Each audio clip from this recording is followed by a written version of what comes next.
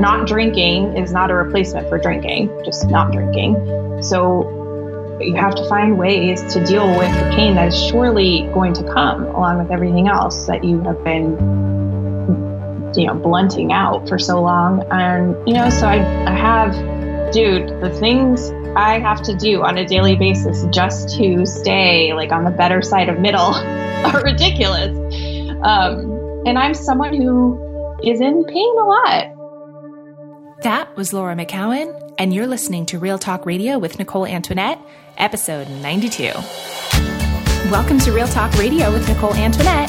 That's me, the podcast that's filled with refreshingly honest conversations about the wonderful mess of being human. On this show, my guests and I are committed to one thing and one thing only, telling the truth about our lives. No one's trying to sell you anything. I promise that no one's trying to get you to fix yourself or your life by offering a 10-day, 6-step life hack plan for anything. I'm so over that, and I bet you are too. Life is complicated and messy and painful and beautiful, and we deserve more than a bunch of life hacking tips.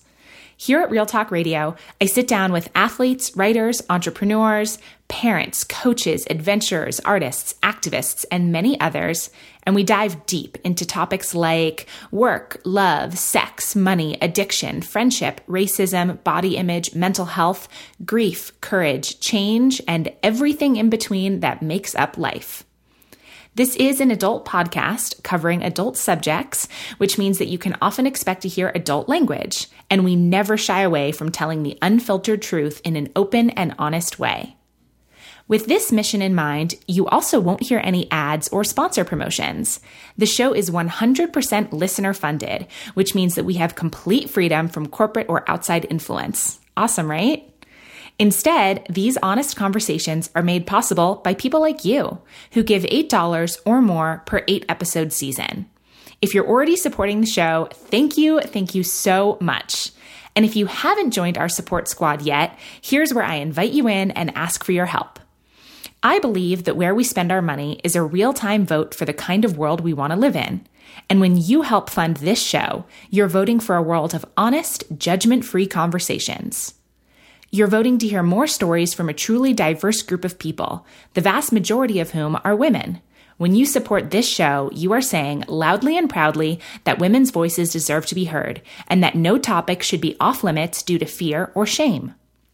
This is a show by truth tellers for truth tellers, and if these conversations make you laugh, think, or just feel less alone, I hope you'll go to patreon.com/Nicole Antoinette to make your pledge of $8 or more per 8-episode season. As a big thank you, you'll get access to over 30 hours of bonus content with new fun stuff added every month, as well as our community discussion page, our virtual book club, my weekly behind-the-scenes email series where I talk about my real life in real time, and more. So one more time, that's patreon.com/Nicole Antoinette. Your support means everything to me. It truly does. And it's what will allow me to continue making new episodes for you as we join together to build a kinder, more open, and more truth-filled world. And now let's dive right into today's episode. Today, you'll get to meet Laura McKowen. Laura is a writer, yoga teacher, speaker, and recovery advocate. She writes an internationally recognized award-winning blog at lauramckowen.com, and she's the co-host of the Home Podcast, a show that takes up the big questions of life through the lens of addiction recovery. Laura earned her MBA from Babson College and worked in advertising and marketing for 15 years, where she led international teams and managed what she calls stupidly large marketing budgets for Fortune 50 companies.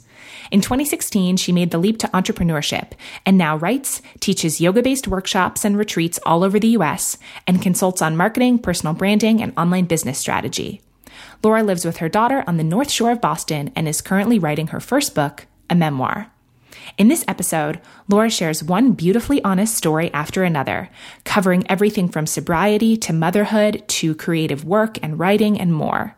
She talks about how difficult it was for her to get sober, and we dig into the damaging cultural depictions of drinking that keep many of us stuck. We also talk more generally about the many challenges of trying to change your life and the frustration when change winds up taking much longer than you hoped. Laura tells us her thoughts on the purpose of pain, the healing power of writing, and how to tell the actual truth about your life.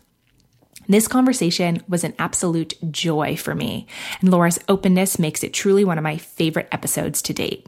I hope that you love it and her as well. All of that starts in just a moment, and as always, you'll be able to find all the links and resources mentioned in this episode over in the show notes at NicoleAntoinette.com/podcast. Okay, awesome. We are good to go. Laura, welcome to the show. Thank you. Thank you. Tell me about the first hour of your day today. How'd your day start? Oh, I love that question. Today was kind of different in that, so I share custody of my daughter with my ex-husband, and she is with me this week. We trade off weeks, and I did a rare thing that I almost never do last night, which I have her this week, and I had her stay at a friend's house, like a family friend's house, because I went to the Ryan Adams concert by myself, took myself on a date. So this morning when I woke up, I went over to get my daughter from someone else's house at like 6 a.m. and then started the normal daily routine of, getting her ready for school and making coffee. Well, I made coffee first. Let's be honest about that. Very first thing that happened was I made coffee, and then I picked her up, and I was just still like high from that concert. It was just so good, and it was so cool to go by myself. I've done a lot of things by myself, but not go to a show. Yeah, that's interesting. I spend a lot of time by myself, but I don't know, I'm trying to think. I can't remember the last time that I did something, and not necessarily that a concert is so expensive, but something like sort of like spendy by myself, right? Like I'll go on a hike alone or, that kind of stuff, which is lovely in its own way. But I can't remember the last time I thought, this is an event that I really want to go to, and I'm going to pay for it and choose to go alone. And that's kind of me. I think I should probably do that. It's so good. I didn't plan on going alone. It wasn't the plan, but it turned out that way. And I was going to back out because I'm tired. It's been a long week. But I was like, God, why would I do that? I love him, Ryan Adams, and he's one of my, the few of my favorites that I have never seen live. And I got there and I was like, what? I am so glad, one of those moments where it's like, God, I'm so glad I didn't miss this. Yeah, it's funny. I didn't know that this is what you were going to bring up, and that's awesome. So let's talk about it, because I feel like for me, my tendency to want to be at home, like there is just such the comfort bubble of like, these are where the snacks are, and like I can go to the bathroom 1,000 times a day, and like it's easy, and I can go to bed at my regular time. Like I'm very much kind of a creature of that routine and habit, that it seems sometimes to be this like Herculean effort to get myself to do things, right? Like go to a concert or do that. And like I always, even the things that I want to do, I'm so resistant to doing them. And then I do them and they're amazing. And it's like I have to relearn that lesson literally every week. Oh yeah. No, me too. And I totally feel you. And I'll never forget, like one of my friends, this was a long time ago, maybe 15 years ago, I was at a job where I was working, it was a startup. I was working around the clock, and it was like 6 or 7 at night, and we were still at the office, and he's like, did you bring your running clothes? I was like, yeah, but I don't know, I want to go. I just want to go home or whatever. And he's like, no, let's go for a run. It's beautiful out. And we ran from Cambridge. I live in Boston. We ran from Cambridge down the Charles River and across all these bridges. And it was one of those like magical, just gorgeous, perfect nights. And and the temperature was perfect in the air, and it was something was very magical about it. And I will never forget him looking at me and being like, see, good things happen when you go out. I was like, oh, you're so right. I feel like I need to write that on a Post-it and like stick it on my face. Good things happen when you like speak to other humans. Yeah, but it's tricky because good things also happen. I was also someone who just always went out because I couldn't be alone with myself. And I had to stay home for a long time and learn to be with myself at home. And that was beautiful too. So I think it's like one of those balances that are always trying to figure out, But sometimes, God, it's worth it. Like last night, I would have been so sad had I missed that. It was one of the best nights of my life, for real. I love it. So I'm talking to you at a really good time, is what you're saying. You are. Today, I'm high on music and Ryan Adams, and I had great seats, and doing it by myself. Yeah. Tell me about the memoir that you are working on. Yes. So this memoir, I started writing it, I want to say almost 2 years ago. I started maybe even longer, that I knew I was going to do it.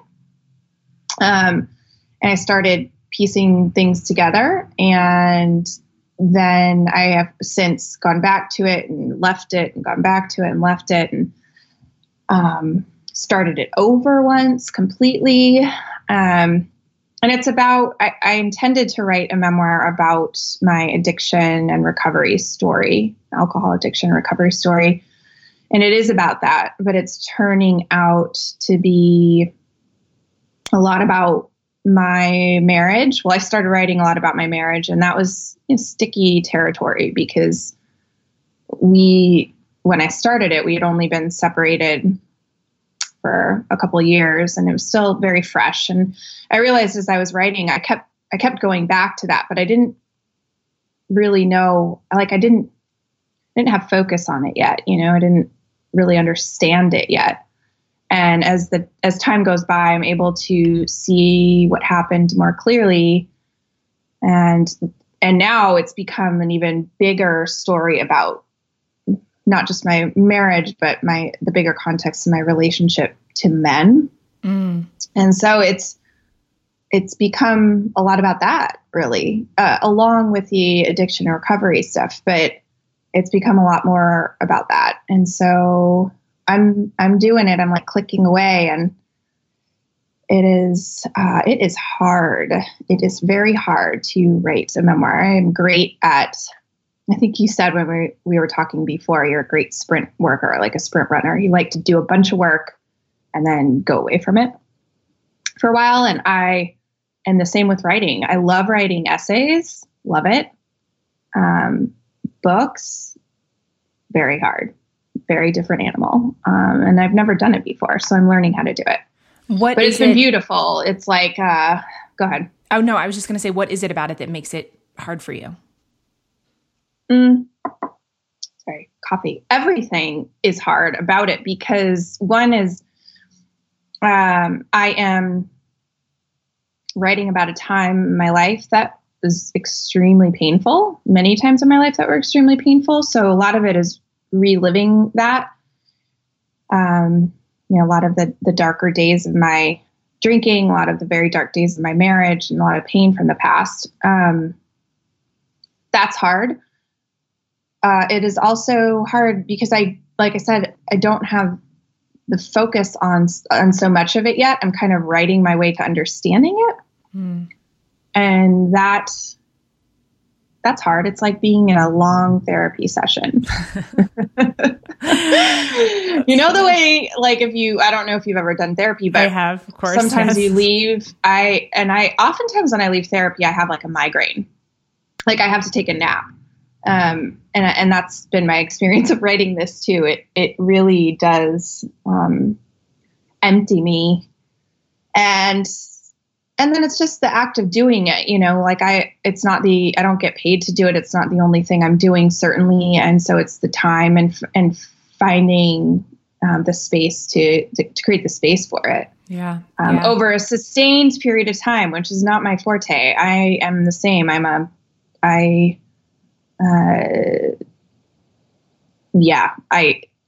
have a hard time staying focused on one thing for a long time. So it's been a test on all those fronts. Yeah, no, I can completely relate to that. I do really well with sort of deadlines and constraints. And, with a project like that, I've never written a book. It's funny. I just finished a writing project that was it's 33,000 words. It's kind of the largest writing project that I've done. Mm. And I had to almost make myself fake constraints, right? Or different things. It's funny how, anyway, we have to do the little tricks to, work within whatever works for us.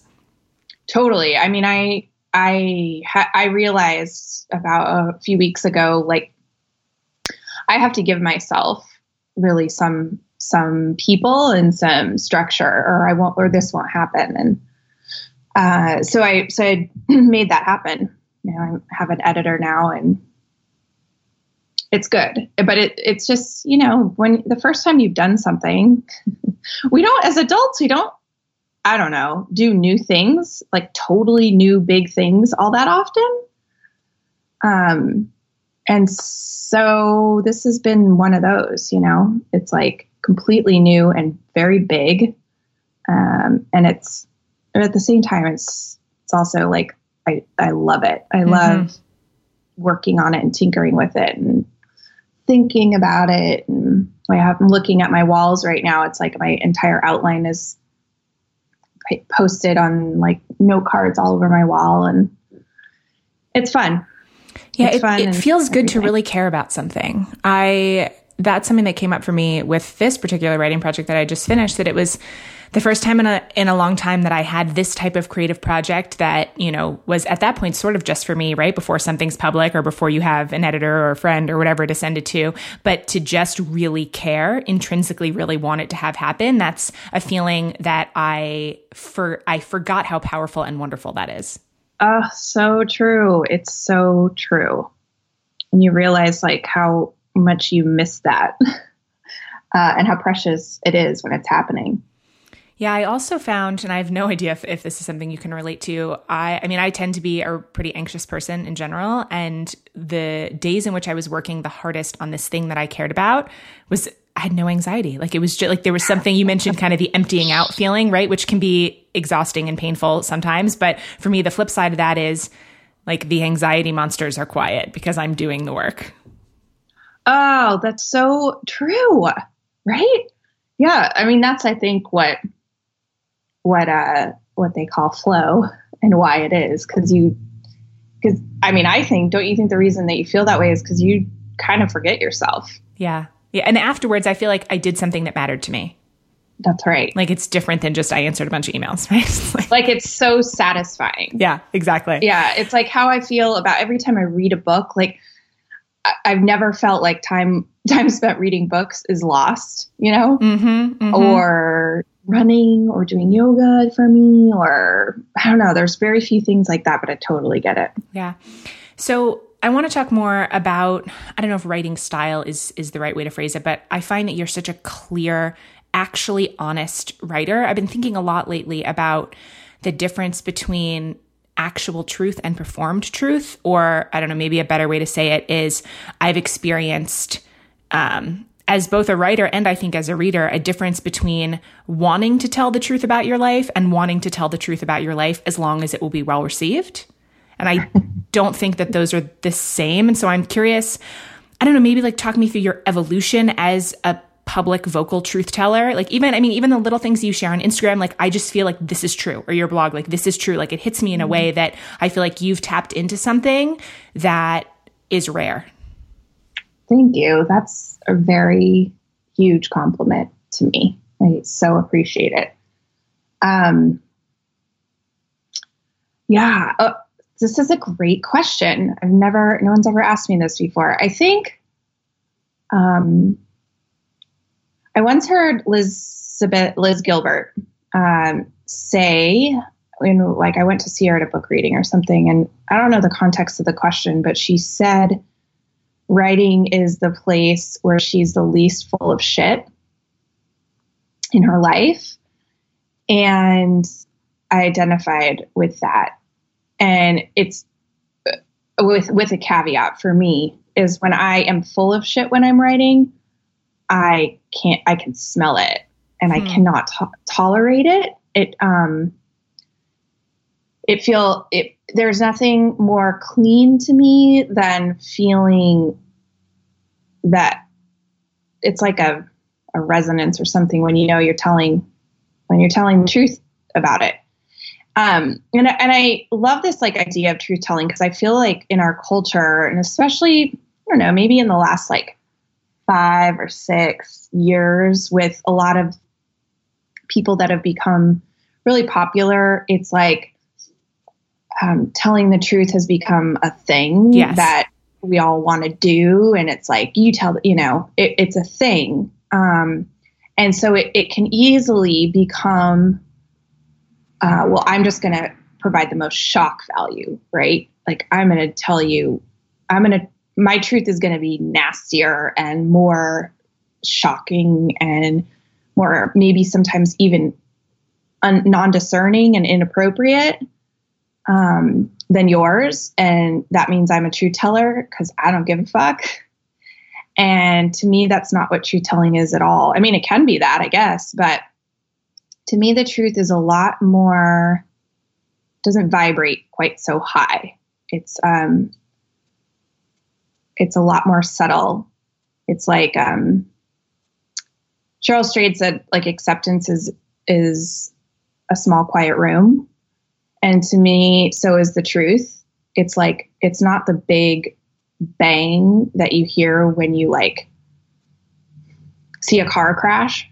It's more this like soft click when something falls into place. And it can be really, the subject can be quote unquote big, or it can be small. But you know it when you feel it, right? Mm-hmm. And I know when I feel it when I'm writing, when I'm trying, because I've done that before. I've tried to be shocking or to be like exhibitionist. And not tried, but I realized I am, and it feels shitty. It feels insincere. It stinks. Like, it actually just feels no. And I think the job of a writer, in my mind, is to figure out what the actual truth is underneath that big, loud crash that a lot of people are going for. Like so many of the headlines that we see and so many, even books, it's like, I don't know, it's more for shock value than it is for actually for truth. Yeah, in my mind. Yeah, no, I mean, I agree with you. And especially, what you said about the last couple of years. And it's almost anytime an idea gains notoriety or prominence, right? Like there's like a good side of the coin. And then there's always like the harder side of the coin. Like when we talk about Brene Brown's work and vulnerability, right? And all the good things that come along with that. But then on the other side, I feel like it's sort of created this culture, which I mean, I've definitely been part of, from time to time, that it's like, who's trying to win like the most vulnerable crown, right? Like totally. And yes. Almost like policing each other's, like, you're not being vulnerable enough, or like just like the words vulnerability, authenticity, right? Like it's come to the point where they don't really mean anything anymore, like in this context. Totally. And especially if you spent a lot of time on social media or doing public work, right? Like as obviously both of us have, you are inherently aware of, for the most part, how things are going to land, right? And so like there is like, for me, I find that it's the type of truth where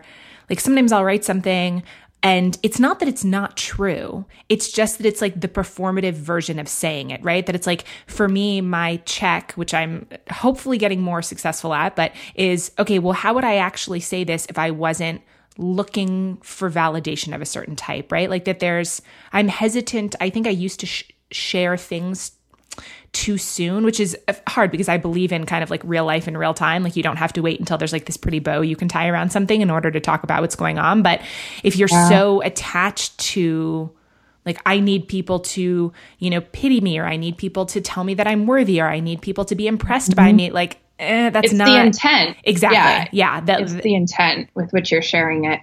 And you can really tell, or you can tell when you read something for sure. And you can tell when you're writing something as well.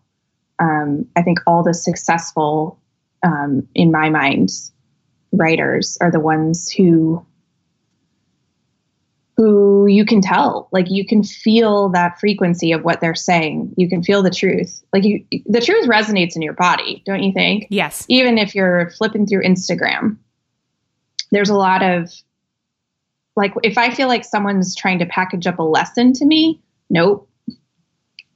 I don't want it. Like, don't tell me what you want me to hear. Just tell me what's happening with you, and I'll decide, what I get from that. Yeah. So is it really a physical thing for you that you can feel when you're sort of on course and not on course with that? Totally. Especially when I'm writing, it just feels, it's that soft click. When I went to a writing retreat once with Dani Shapiro, and she had us do this meditation exercise. So the soft click is completely hers, but she had us do this meditation exercise where we do something where we draw like circles on a piece of paper. I'm summarizing it, but she said, wait until you have like a soft click inside. And I knew exactly what she meant. 'Cause you can feel it. I can feel it when I'm writing, when I have like had the soft click and I'm in that space versus when I'm trying to do something. And when I'm trying to, and it's hard to discern sometimes. I mean, I had to learn what the truth actually was. And I am still learning, what the truth is. My relationship to the truth was very shaky for a long time. And so I think the process of writing actually gets you there for me. So it's like an excavation process. It's like, okay, I have to go this layer and this layer and this layer. And it's like, no, what do I actually mean? What is it that I'm actually writing about? And a lot of times, like you asked about the process, for me, a lot of times the things that I decide to write about, or an entire essay, or in some cases like chapter titles or book titles, will come from a single phrase, sometimes a single word that I want to build on. Like right now I'm writing, I am creating a workshop called The Bigger Yes. And that comes from a Stephen Covey quote, but I'll get something stuck in my head. And it's like, okay, that's the piece that I want to build it around. I don't know what the content is yet, but it starts from that and I build around that. And if I find that that's not the thing that I'm actually end up writing about, I've gone off, Mm-hmm. Yeah, that's so funny. I'm exactly the same way, which means, maybe a lot of people are this way, that there's a phrase or a quote or a word, like something, again, it's like the truth, right? That you're like, there's something very true about this. And for me, for better or worse, I'm like what I think of as a light switch person. Like I'm either totally obsessed or I give no shits. Like there's not really an in-between for me, and I can't really fake it, which I guess makes me not good at small talk or whatever. But I have to be like truly curious about whatever the subject is. And like that's tripped me up.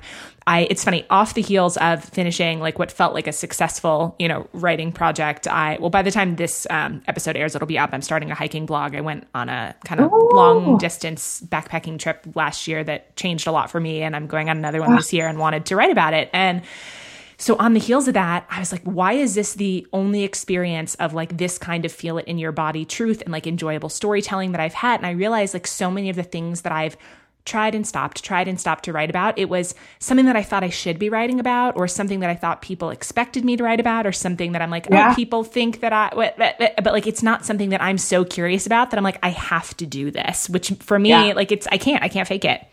No, I can't either at all. If I try, it's very obvious. Yeah. And it's like and it's also, I think sometimes too, we think we should, or we want to be seen in a certain way. Or we don't think we have permission to tell to talk about the thing that we actually want to talk about. So all those are hurdles that you have to get over to get to the truth, Yeah, I really love what you said before about, sort of being turned off by people who are trying to package up a lesson for you. And like, if I think about the truth telling that resonates with me the most, it's always like, here's what's true. And then you have to sort of trust that the reader is going to do what they do with it, right? Like you don't have to like spoon feed, here's the theme, Right. And it's hard, man. Yeah. It's something I'm learning to I really had to learn to do with the book. It's like, just tell people what happened. They don't, all the best books for me have not told me what to think about what happened. They just told me what happened, Absolutely. And it's really hard not to do that. because essays or blog posts or Instagram posts can definitely, get into that space. I mean, I do it. I do it too. I mean, and sometimes it works, right? Sometimes it works, but I'm not writing a self-help book, and I don't want to write a self-help book. So yeah, it's interesting. I thought a lot about that. I have thought a lot about that too. The thing that you're thinking about, the actual truth versus this sort of packaged, or wanting to be a truth teller. Right. Wanting that as an identity. Mm-hmm. Mm-hmm. Yeah. So I wanted to dig into something that you shared on Instagram. The quote that you said is your writing mantra, the quote that goes, "It's not enough that we do our best. Sometimes we must do what is required." Will you tell me about that? Yeah. Oh, I have it right here on my fridge. I can see it. Well, it started out as kind of my sobriety mantra when I could not get sober. And it was at the point, I tried for over a year before I was able to get some longer term sobriety. And at that point I knew I wasn't doing what was actually required. I was giving myself a lot of excuses. And, so it kind of became my mantra for getting sober. And then it became, it was like the writing has been the same for me. It's like at some point I'm either doing it or I'm not, right? I'm either sitting down to write on a regular basis or I'm not. And I will always be able to come up with excuses. And I've learned that the things that are the biggest for us, meaning they hold the most value, or they're sometimes the scariest, are the resistance will come up huge. And it'll feel very real. This is funny. Right now I'm looking at my index finger and I have 20 stitches in it from Monday. I cut it with a hand blender, which is horrific, by the way. And I came back from this weekend. I went to She Recovers. By the time this airs, it'll be long gone. But this weekend in New York, and I had some really big revelations around my book and the structure of it, and some conversations, and talked to my editor and stuff. And I was so ready to sit down on Monday and go for it, to dig back in. And I decided I should make lunch first, before I started to do that. And I started to make lunch, and it was a more involved lunch than I ever do, by the way, which is funny, and involved a hand blender. And I ended up cutting myself and having to go to the ER, and whole day blown. And also now I can't type very well. So writing is more difficult. And I was just laughing. It's resistance will come up hard. Writing has been a challenge this week. So it's that for me. It's am I doing my best or am I doing what's required? And a lot of times if I look honestly with things like this, I'm not doing what is required. I'm saying I'm doing my best. But it's not true. Oof, yeah. One of the things that I have found, I don't know if it's a coincidence, but I don't think that it is, that I have in common with other people who have gotten sober, right? Who have quit drinking. This has come up or quit whatever their addiction was, in conversation, that I think everyone is, but we are particularly good at lying to ourselves. Which brings a whole other lens to what we were just talking about truth. But this idea, it's very easy for me to lie to myself about, just this idea of, I did my best, when that's not actually true. And I find it an interesting and continually tough thing to grapple with. I think about it a lot. My sort of life mantra is wanting to live with what I call grit and grace. And this idea that grit is, right, that sometimes we must do what is required. And grace is, sometimes that's not enough. And you can't control all the things. And, so it's right. That both are true, right? Because both are true, right? This quote, this idea, it's not enough that we do our best. sometimes you have to do what's required, but sometimes we can't, but like, they're both true. It's like an interesting, I don't know. It is, because only you know the truth. That's the thing. It's, we also live in a culture where it's like, just do more, just go, just keep going, just push at it and force it. And that's obviously not what I'm talking about either. It's both. And only you only know the truth. I only know, like, there was a time where I was truly struggling with getting sober, and I could not have gotten sober, before I did, I don't think. But then once I was out of like the acute addiction, and I had enough knowledge, and I had enough support if I wanted it, and I was crossing into a place where it became a choice, and that's a tricky territory when it comes to addiction, to say that. But I knew in the back of my mind at a certain point I was choosing it. I was. And that's the same stuff with writing. It's like, there will always be things that come up, and there are sometimes real days where it's just not going to happen. But it's like the bigger yes quote that I just mentioned, or the bigger yes theme. Do you know that Stephen Covey quote? No, I mean, I know his work, but not that specifically. Yeah. So I'm just going to read it to you real quick. And I don't want to butcher it. To me, this is what it sort of the next part of the quote we just were talking about. It said, you have to decide what your highest priorities are and have the courage, pleasantly, smilingly, non-apologetically, to say no to other things. And the way you do that is by having a bigger yes burning inside. So it's hard. And it's only you can, if I look to the outside, people would be like, of course it's hard. Like, you're a single mom and you're trying to run a business, and you're training for a marathon, and you're this and this and this. And it's like, of course, everyone would understand why I can't possibly write a book right now. Yeah. But. Right. But you're the one that has to live with yourself in that decision. And yeah, no, I agree. I think what you said before about like, only you can know what's true for you. Right. And like willing to be like, nope, I'm not doing what's required. And like, I have it in me and I'm not doing it. I mean, that's a painful place to be. You mentioned sort of the parallel of that with drinking, and sort of this idea of contradictions is interesting to me. This like, okay, so let's say like the paradox of personal choice, right? In the world of addiction, that this idea that, well, at some point we decide to drink the alcohol, right? Or use the drugs or whatever, totally.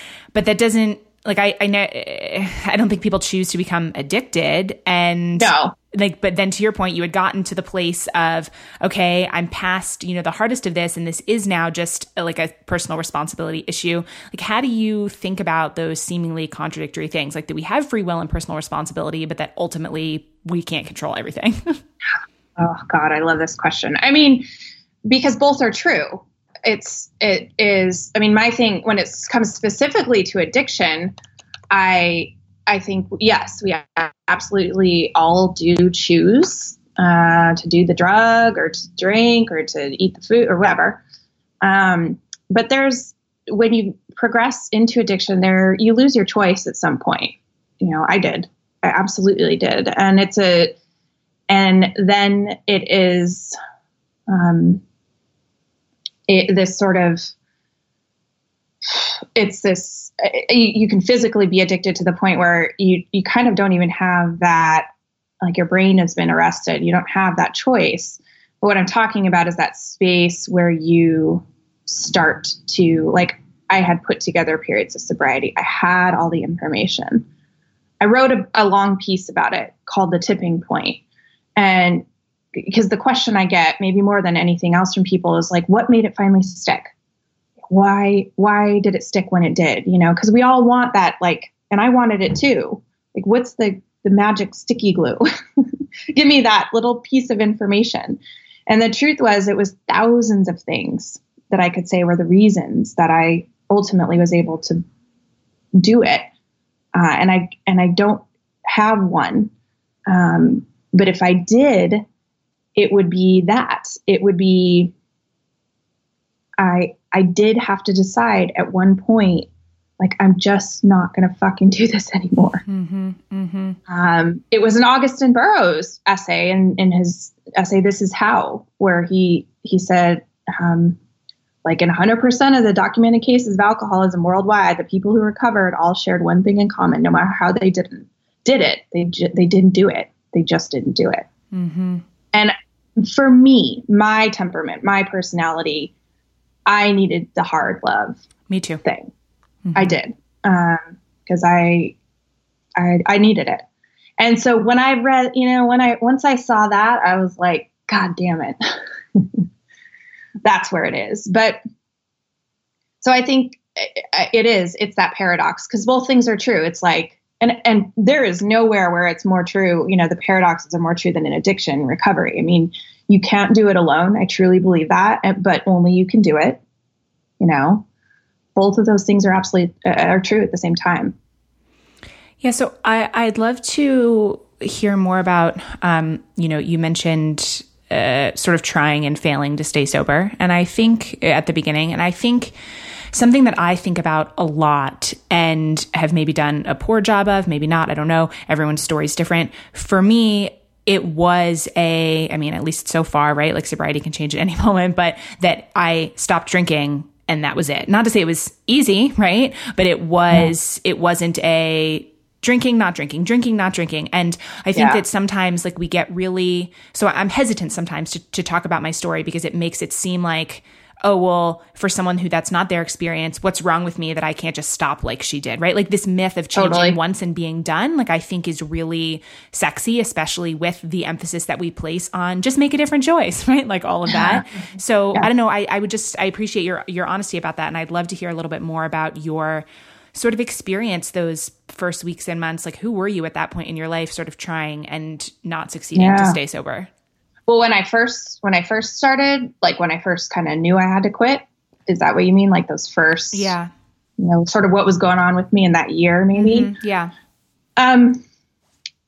So I was not one of those people that, I was pretty far down the barrel of addiction. I was someone who on the outside was doing very well. I had, I was like on a management team position in an advertising agency. I was driving a good car, I was separated from my husband. That was a disaster, but had a beautiful daughter, things were okay. It looked good.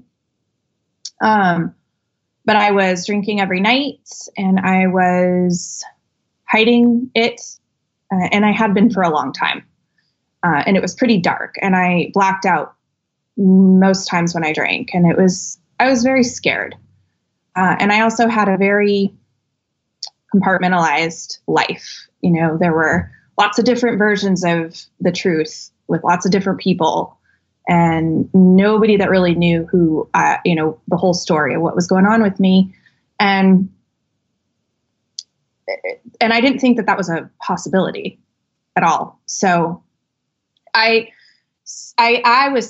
say that because I was trying to do everything not to not know that I had to quit drinking. I really tried to do everything to not know that. But I ran into a brick wall, basically, not literally, but I had a very public, very horrific sort of first bottom that involved my family. And so it was like I was forced to look at it.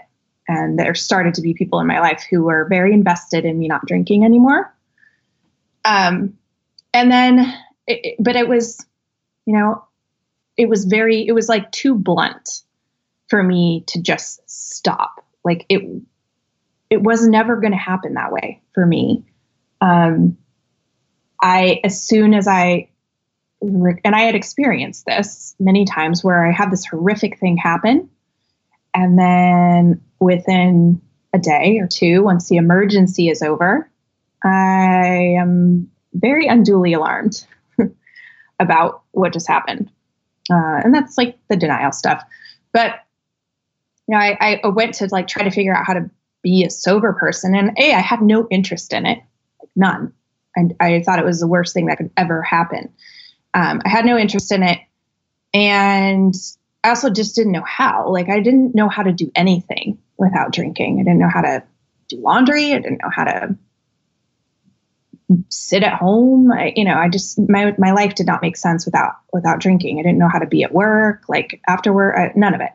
So it was almost like, I always think of it as like if someone cut off my arm and they were just like, you maybe get it bandaged up in some like really, shitty way, but they're like, just go back to your life. Like, just do your life. And I had no skills to do that. I didn't know, and it affected everything. Right.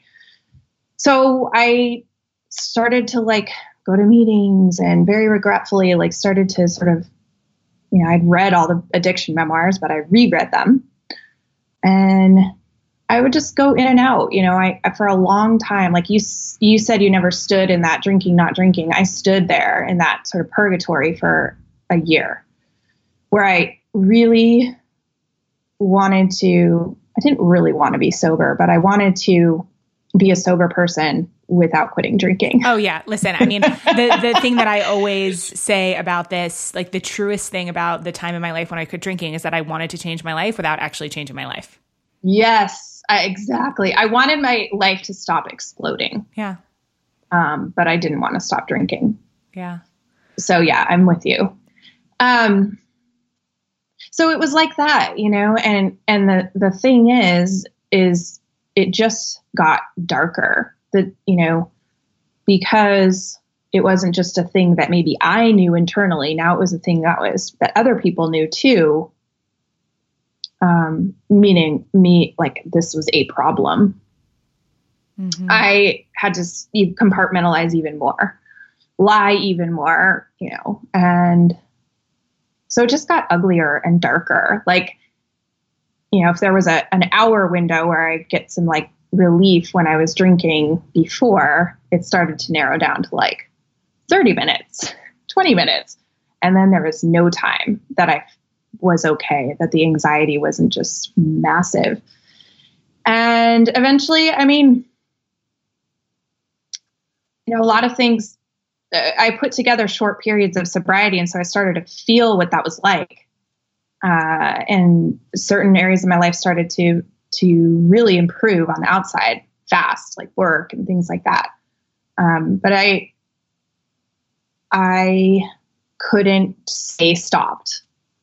And that's where the Augusten Burroughs thing came in. It was like, yeah, there is a thing that happens where, how do I say this? Like I remember very clearly not feeling like I had any choice. And I believe that was true because I was that far in.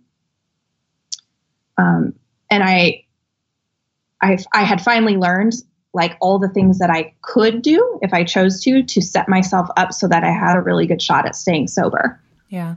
And I started to do those things. It was less about choosing not to drink. I mean, that was in there too. But I started to actually, not happily do these things so that I could stay sober. And pray and hope that it would get better and easier. Yeah. And it did, but it took me a really long time, and for everybody it's different. Like I would have taken a story like that, like the one I just told, and used it as reason to keep drinking. Like I did that in meetings and in other, I looked for those stories. It was like, okay, that person kept drinking for a year. I've only been, repeating this for 6 months. I'm going to keep going. I mean, that's how crazy it was, Yeah. And I mean, I think part of sort of recovery for me has been like grappling with the things that were at the root of change being difficult in this regard. And the two things that come up for me are essentially the identity of myself as this like really fun party girl that I had to let go of. Like I didn't realize how attached I was to that identity until I had to let that identity go, right? That was a really hard piece for me. And then the other thing that was really hard, which I think is like a larger cultural thing, this sort of like binary dichotomy of like what it means to be a drinker or not drinker. Like the only people who don't drink are people who have problems, right? And like, of course, we're not going to say that addiction isn't a problem or isn't whatever, but that it's seen as like the normal choice to like do this drug, right? And that if you're making, like I felt a lot of shame around the fact that I was making a different choice, right? And that I always had to apologize for it, or like you have to, I don't know, it's like this weird, I know that you know what I'm talking about, but that it's not respected as like just a choice. Like something has to be wrong with you if you're not like quote normal like everyone else who can just drink. And I think that there's something super damaging in that. Oh, it's beyond damaging. I mean, I just wrote a post called "Am I an Alcoholic?" based on this woman who wrote me, and I get a lot of letters like this, like, how do I know if I'm a real alcoholic? This is what my drinking looks like. This is what I feel like when I stop. Do I really have to quit? Am I really an alcoholic? And it's like, I just pulled that question apart because it's like, that's a wrong damn question. Because what I heard from this woman is I stopped drinking for a month. It wasn't that hard. I felt this like renewed sense of joy and peace in my life. And I'm wondering if I have to quit because like, am I an alcoholic? Because it was so easy for me to stop. And holy fuck, like all that, this little letter contained so many truths about what we think about drinking, right? Like she told me her life was better, that she felt better. She felt this unprecedented joy. And yet she's wondering if she has to quit because of what you just said. What we think it's this binary, like there are people who drink. Oh no, there's alcoholics and then everyone else. Yeah. And if you're not in that problem area of being an alcoholic, then you're everyone else. And why the fuck would you quit ever? Like, what's the point? You know, it's almost, it's not just almost insane. It's totally insane. And I never questioned that until I went to get sober. And I thought, this is so messed up. Mm-hmm. This is so messed up. And the only place I can go to talk about this is in rooms of AA, which I love that program. But the only place I can go is somewhere where it has in the title anonymous, because this is a thing we're not supposed to talk about. Yeah. What? It's insane. It's totally insane. And it keeps people drinking for a long time. Because the reality is like a lot of people, they wouldn't qualify for the alcoholic label. If they took the test, they wouldn't qualify. But their drinking is problematic because drinking is addictive. It's like an addictive substance. So yeah, it's wild. It's so wild. And, I think my work, I didn't ever plan this to be my work, but my work has been really to like, look at that really closely. Same as you, my identity was very wrapped up in being the cool girl, like meaning not popular, although I like that too, but like, I'm cool with whatever. I can take it. I can handle it. I can do all these things. I can be like wild. And I'm cool. It's cool. I can do it. And drinking allowed me to be that person. There was like a very specific time in high school when I realized the connection, like I could drink and I could be that person. And I followed that. And then when you take that away, I didn't know who I was. I had no idea. So yeah, it's big. It's bigger than we even think. Mm-hmm. To me, it's like, Holly has said this before, but it's like the cigarettes, like it's almost like the way we looked at cigarettes in the 70s no, maybe it was like 60s. Like people were actually promoting it, even doctors. And now you don't even think about like whether smoking is cool or good, or, it's like pretty widely known that it's just kind of a stupid thing. If you're going to do it, like you're choosing to do it and it doesn't look good.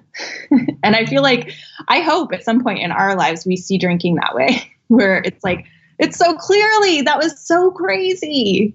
What were we doing?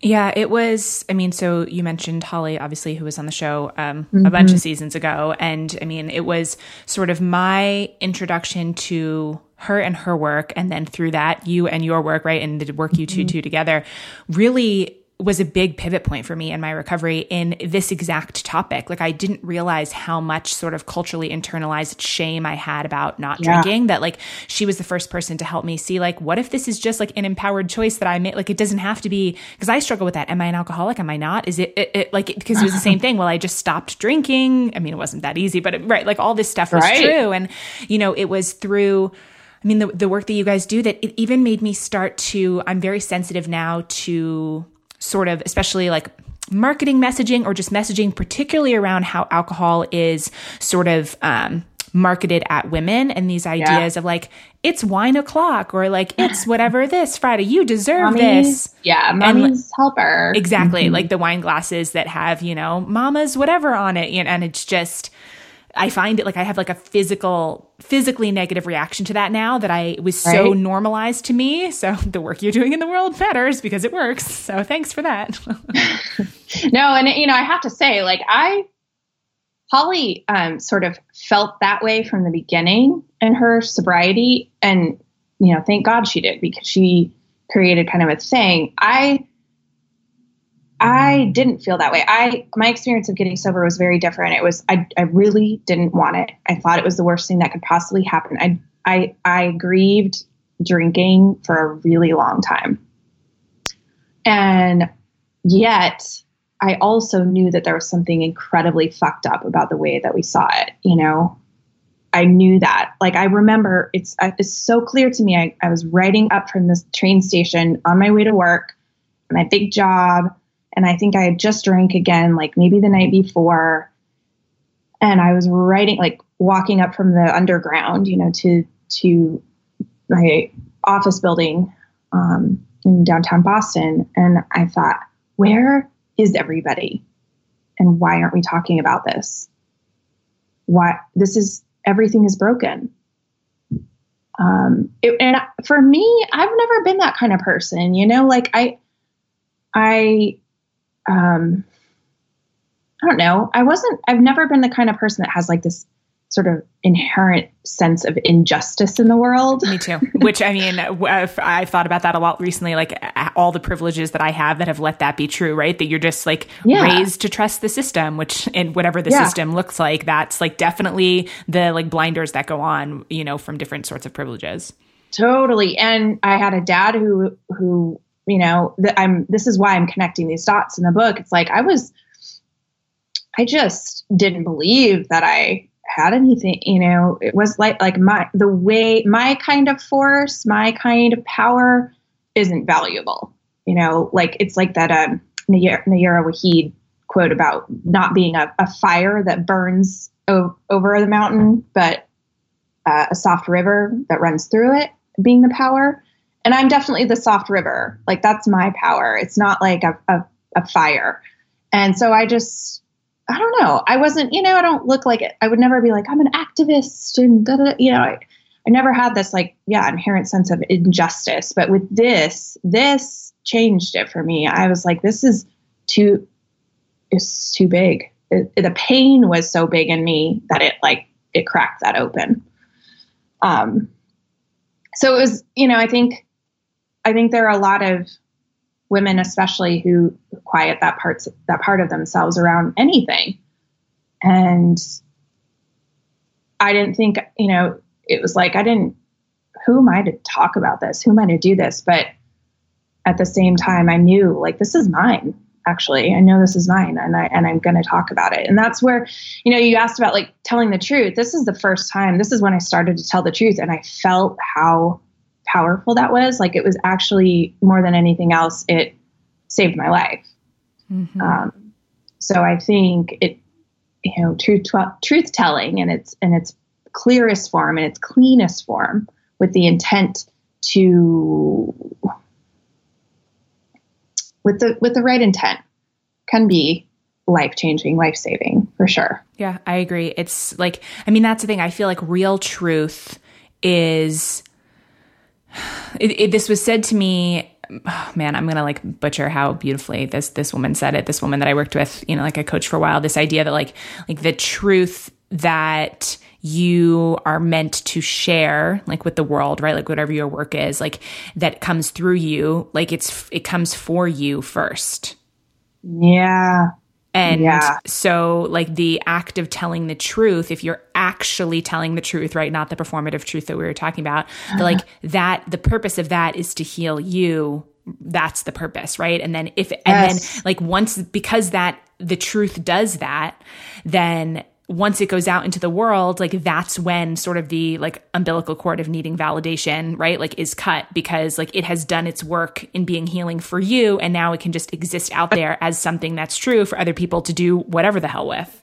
That's right. Exactly. Easier said than done, but yes. No, but that's it. That really is it. And you made me think of like the Gospel of St. Thomas quote, which is when I read it in Stephen Cope's book, like The Great Work of Your Life, when and I knew that this thing I was doing, this was like before I was sober, that this thing I was doing was, that this quote is what he was talking about, where he says, I hope I get it right, but it's something like, if you bring forth what is within you, what you bring forth will save you. And if you do not bring forth what is within you, what you do not bring forth will destroy you. Yeah. Like that's the responsibility piece, or even if it's only responsibility to self, like you have to bring forth what is within you. And that's why I ended up quitting my job and doing, and it wasn't for other people. Like this is not, it's not an altruistic thing. Like it was for me, Yeah. So tell me about that. Tell me about the day that you decided to quit your job. Oh gosh, I decided to quit. I mean, I had intended to quit 1,000 times before the day I quit, but the day it was for a long time, I didn't know, like I knew it was a thing that was, I prayed and I hoped it was a thing that was going to happen and I could like see it and taste it and feel it, but I didn't know how it would happen because I couldn't see that. Like any big sort of thing that's bigger than our mind can sort of wrap our mind around. Like I couldn't, project plan my way into it. Because I have a daughter, I'm a single mom, I had like no savings. It wasn't like I had money to fall back on and things like that. So I just couldn't understand how it would possibly happen. But yet I kept doing the things that, like the writing and the podcast, and started to teach workshops and stuff like that while having this whole other job. And I just kept doing it. And for a long time, it was really crazy. Meaning I was like stretched, but I was also fuller than I had ever been, like more fulfilled than I had ever been, but I still couldn't see my way out of it. And then, eventually, there was a very specific like weekend where a few things sort of came together or came to my attention, and I was given the opportunity it just became clear, like, oh, the time is now. Like it could happen. And I had a small window and I just decided to do it. And it was a year ago this month that I quit. And it feels like 20 years ago, and it feels like a month ago. Yeah. But I mean, it was already done, by the time I actually quit, it was already done. Like it was already written. So the act of actually doing it, I mean, I'll never forget it though. It was like one of the best moments of my life, just walking in to, saying to my boss, like, I'm out. I am out. I am out. I will give you 2 months and I am done. Scary, very scary, but I knew it, I knew that it was it was the leap that was going to happen. You mentioned the weekend where the things fell into place that made it feel like, okay, this is the window of time in which to do this. What were those things? So a couple things. I was given some work that would give me enough money to have a window of time where I could sustain for a couple months, right? And that work kind of came out of nowhere. I mean, it didn't come out of nowhere in the sense like it made sense, but it wasn't something I sought out specifically. It was a result of just what I had been doing. And then I for myself, and I think this is important because someone sent me a tweet the other day that said, it was like, hey, I'm a 36-year-old white male who's financially supported by my parents, and I'm here to tell you to quit your job and follow your passion. I'm a 36-year-old white man. Yeah, that's what it said. And it made me laugh so hard because I realized like how frustrating it can be to hear like, just quit your job, just do it and follow your passion. Like, I hate that advice.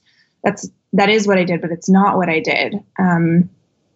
I decided there were a couple people in my life that I needed to be for me to have their support in order for me to feel safe in doing it. And one was my ex-husband, because he can make my life very painful if he wants. And, we share a daughter, and I needed to have his support.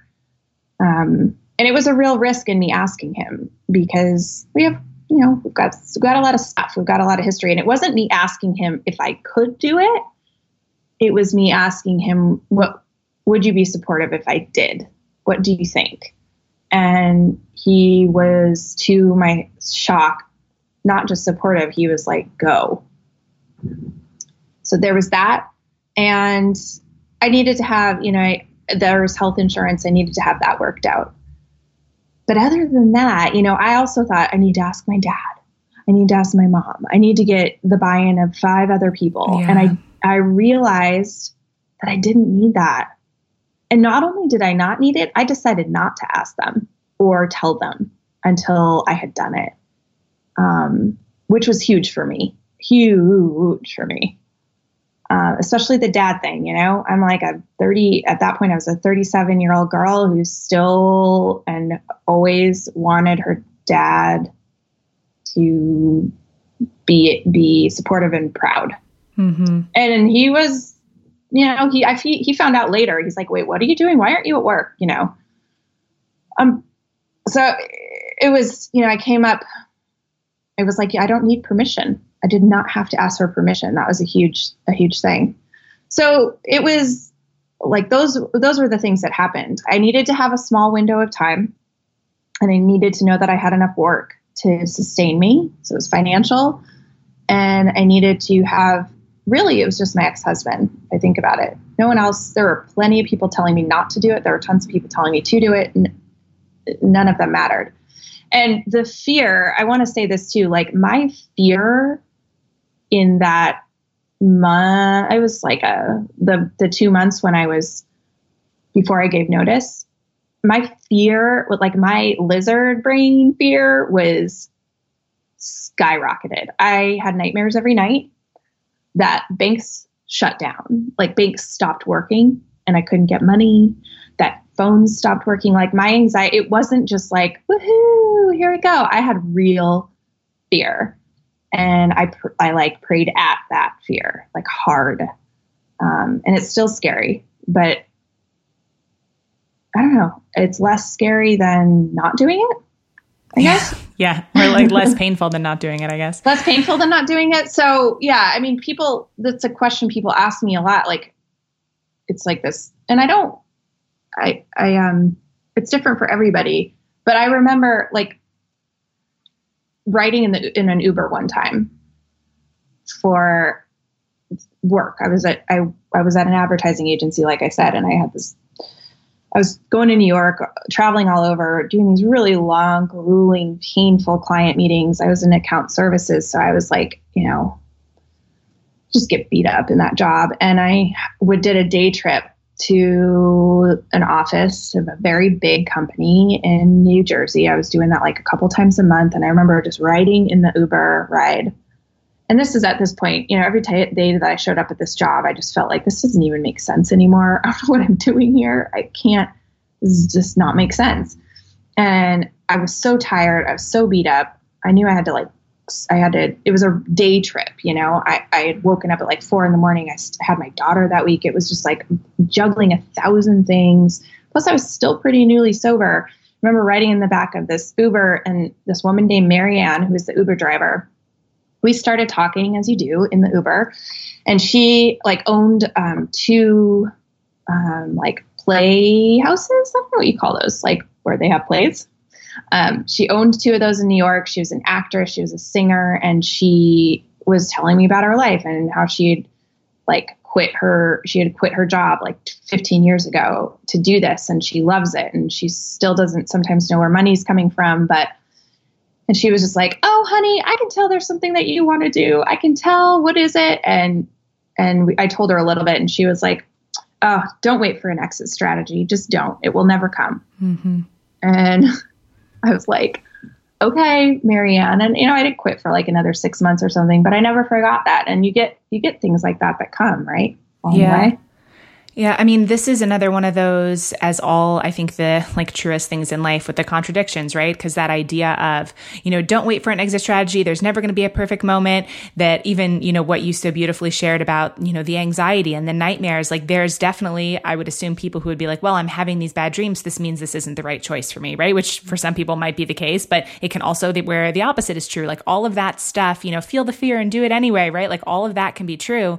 But what I love so much about what you shared is that it's a really clear example of like first identifying the story that you were telling yourself of like, oh, I could never quit my job, or I could never see a way that would work, right? And it's really easy to have that sort of like big, vague, truthy sounding story and then to hold on to that, but to actually do the work of asking yourself, okay, what do I really need specifically in order to make this change, and to identify like, it's one potentially hard conversation, which turned out to surprise you, with one person, right? It's health insurance, and it's like a certain, whatever you decide the amount of money is, right? And the work to cover that, and those things, I think this is true in like virtually every change. Like even for me, like what has to be true in order for me to quit drinking? What has to be true for this? Like if we're willing to get specific, and I think often the reason that when I'm hesitant to be specific with myself, or when I'm resisting it, it's because change is scary, but change is always scary, right? So, but like there's something very empowering to be like, oh, I thought this thing I could never do.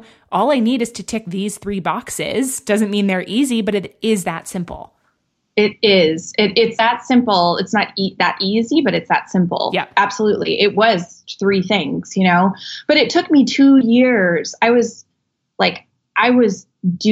had been doing home podcasts for a year. I had been writing on my blog. I had been waking up at ungodly hours because I wanted to.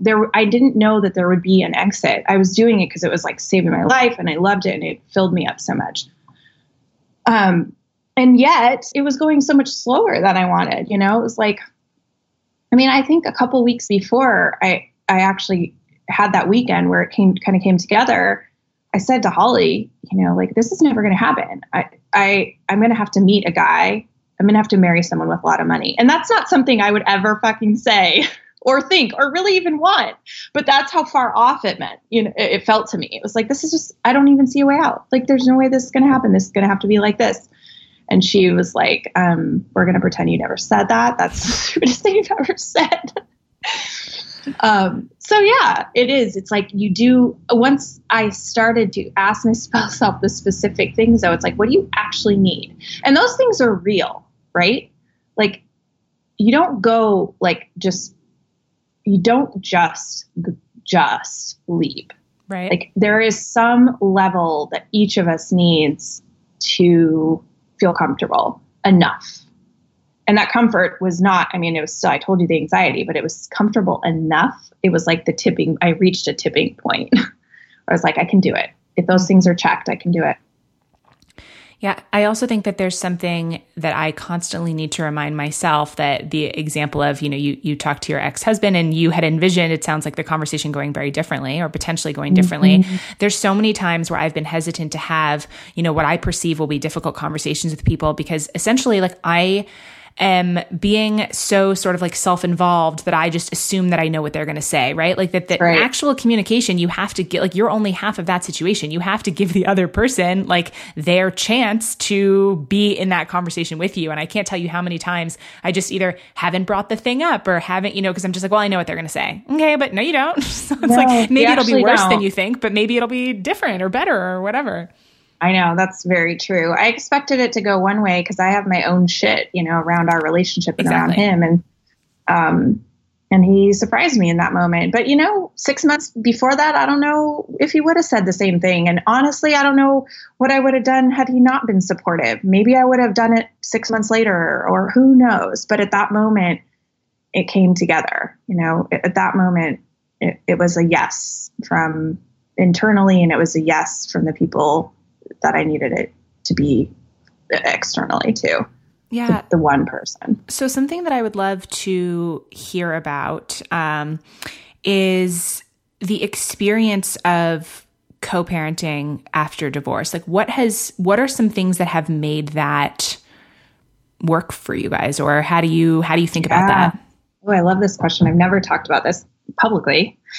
And it's so important to me. Like my relationship with my ex-husband is probably the biggest blessing, one of the biggest blessings of my life, for sure. And I would not have imagined it would be so, because it was not pretty when we separated.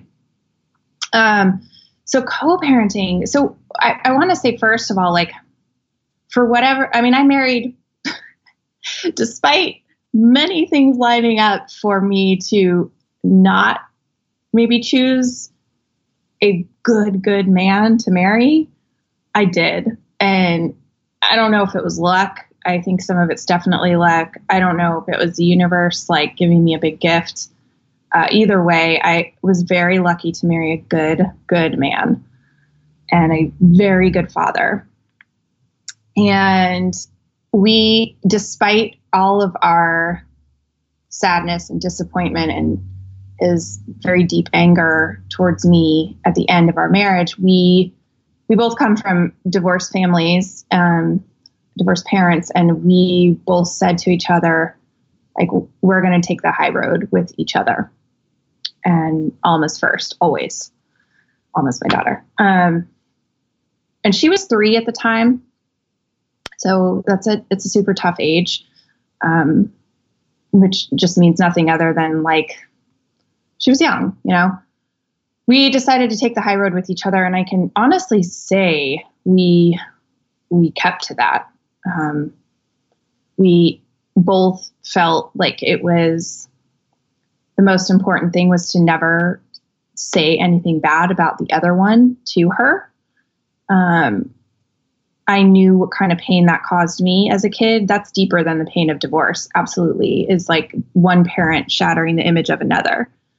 And even if you think that person's a piece of shit, saying so to your kid is deeply traumatizing. And we never did that. He's never done that. And I've never done that.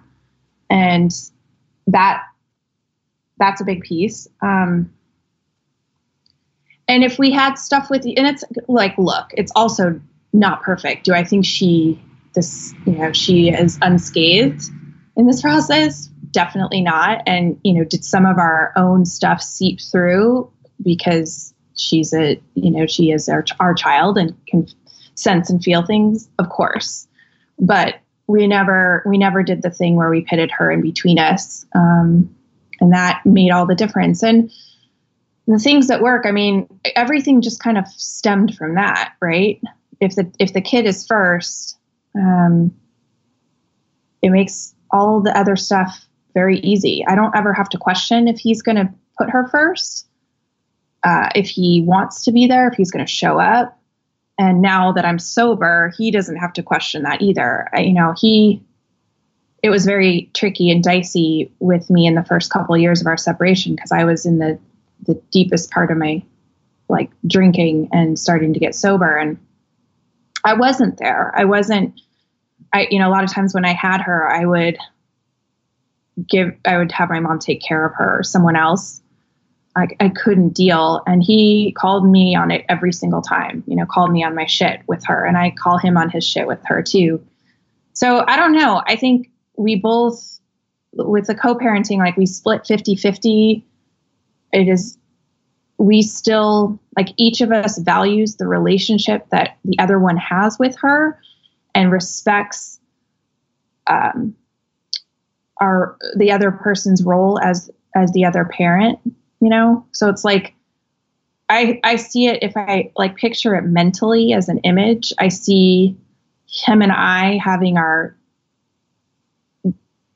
shit and our like sort of messy adult, human, ridiculous, repulsive games with each other at like earth level, like below, the surface. And then above that, in an elevated state, is our relationship with her and her. And we've managed to keep it that way. And we're lucky.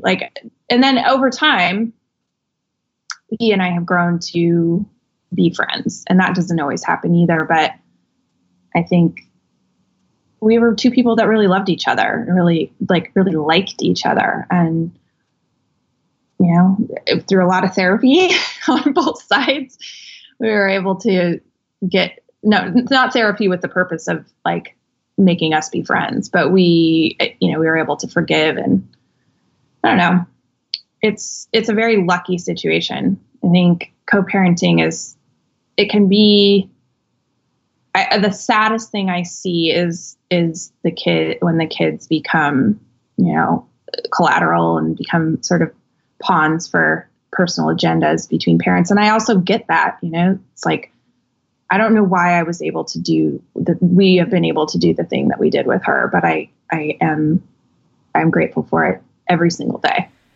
Yeah. I'm interested to hear sort of what the intersection of sobriety, recovery, and motherhood has been like for you. Like, how would you say that being a mother made it easier and harder, or like, what are your thoughts around that? Yeah. Yes. Great questions. I think so. That is an area, that's a whole book's worth of thoughts, but the thing that indicated to me that I had a capital P problem, that I was in very deep trouble, was that my first and worst bottom was with her. It involved her. And I was more pissed off that I got caught than I was that I did the thing to her. And that for me was like, it was so confounding. Like, I love this because I loved her more than life itself, and I knew that that was real, even if I couldn't touch it sometimes because I was sick. I knew that that was real, and yet I couldn't stop drinking for her. I didn't want to stop drinking for her. Oftentimes I felt like she was in the way. That was very painful. It's among the most painful things that there is, to be a mother who drinks, and to be a mother who drinks problematically, is one of the deepest, sources of shame for women, for sure. It certainly was for me. So there's that. But it's also like, that was a gift. It was, I don't know that many other things could have pointed it so clearly to me that I was in as much trouble as I was in, Mm-hmm. Yeah, no, I appreciate that honesty. That's.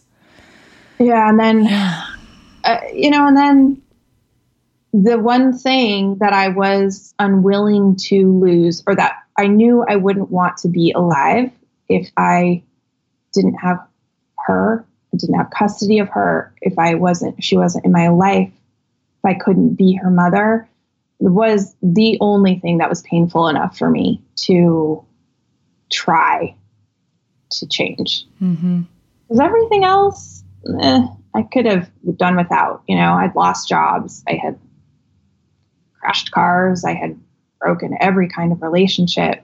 I had gone against myself and my body. I had had abortions. I don't know. I was willing to really let go of anything else, but that I knew that was a thing that I wouldn't want to live with. I would have rather died than to live that way. So in that way, she kind of she saved me, or that love saved me and got me to try. But it wasn't enough to keep me sober, but it did get me to try and to keep going. Yeah, the way that you phrased that too, that was the only thing that was painful enough, right, to get you to try or to change. I'm personally very interested in just like pain as a topic to discuss, or like the purpose of pain, or just the role of pain, especially with sort of our cultural designation of pain as bad, right? And like something to be avoided at all costs. And like, I've been curious within myself of, is that always true? How might we flip the script on that? So I'd love to hear what you think. I know this is a huge topic, right? Could also be a book in itself, but the topic of pain, I love it. And I have always been deeply interested in it too. I recently reread this essay in Khalil Gibran's book, The Prophet, and he has a whole essay on pain. But the line that I keep thinking about and I keep running through is pain is the breaking of the shell that encloses your understanding. And for me, that says it all. Like, the pain has a purpose, always, always, always. And in the case of this, the pain was a shell that had to break because it enclosed my understanding, and my understanding, that's like the universal understanding of who I really am, what I'm here for, and in the case of the love that I had for my daughter that was bigger than this addiction. It had to be that kind of pain, like the cracking of that shell had to cause enough pain in me that I would sit up straight and listen and look. So I'm deeply interested in pain. I just did a whole podcast interview basically about pain because we just kept going and going. So I have always been interested in as a subject. And for me, the pain is the thing that I've basically, a lot of us, but I think I've done an exceptional job of creating entire lives and personas to try to avoid it. And when I'm willing to sit with it, when I'm willing to look at it, when I'm willing to see it as like friendly hands that are working on me, that's where all the transformation has come from. But God, it takes a lot to get there.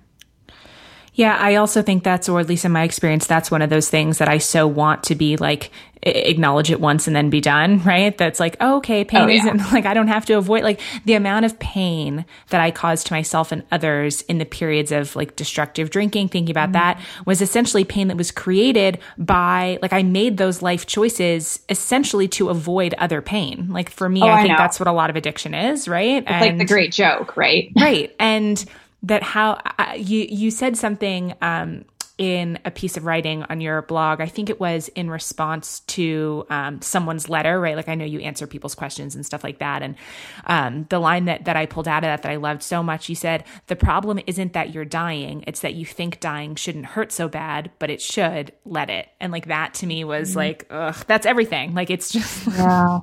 Yeah. Oh my God. I love that guy. It was a guy that, he said that. He's like, I feel like I'm dying, in sobriety, I feel like I'm dying.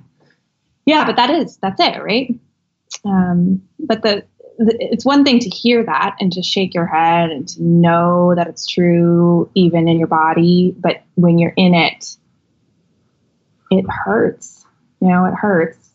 I do know, now that having like when I'm in pain, because I have withstood great pain and I've seen what's on the other side, and maybe you experience this too, you have this small sense, sometimes it's the tiniest, that on the other side of that pain will be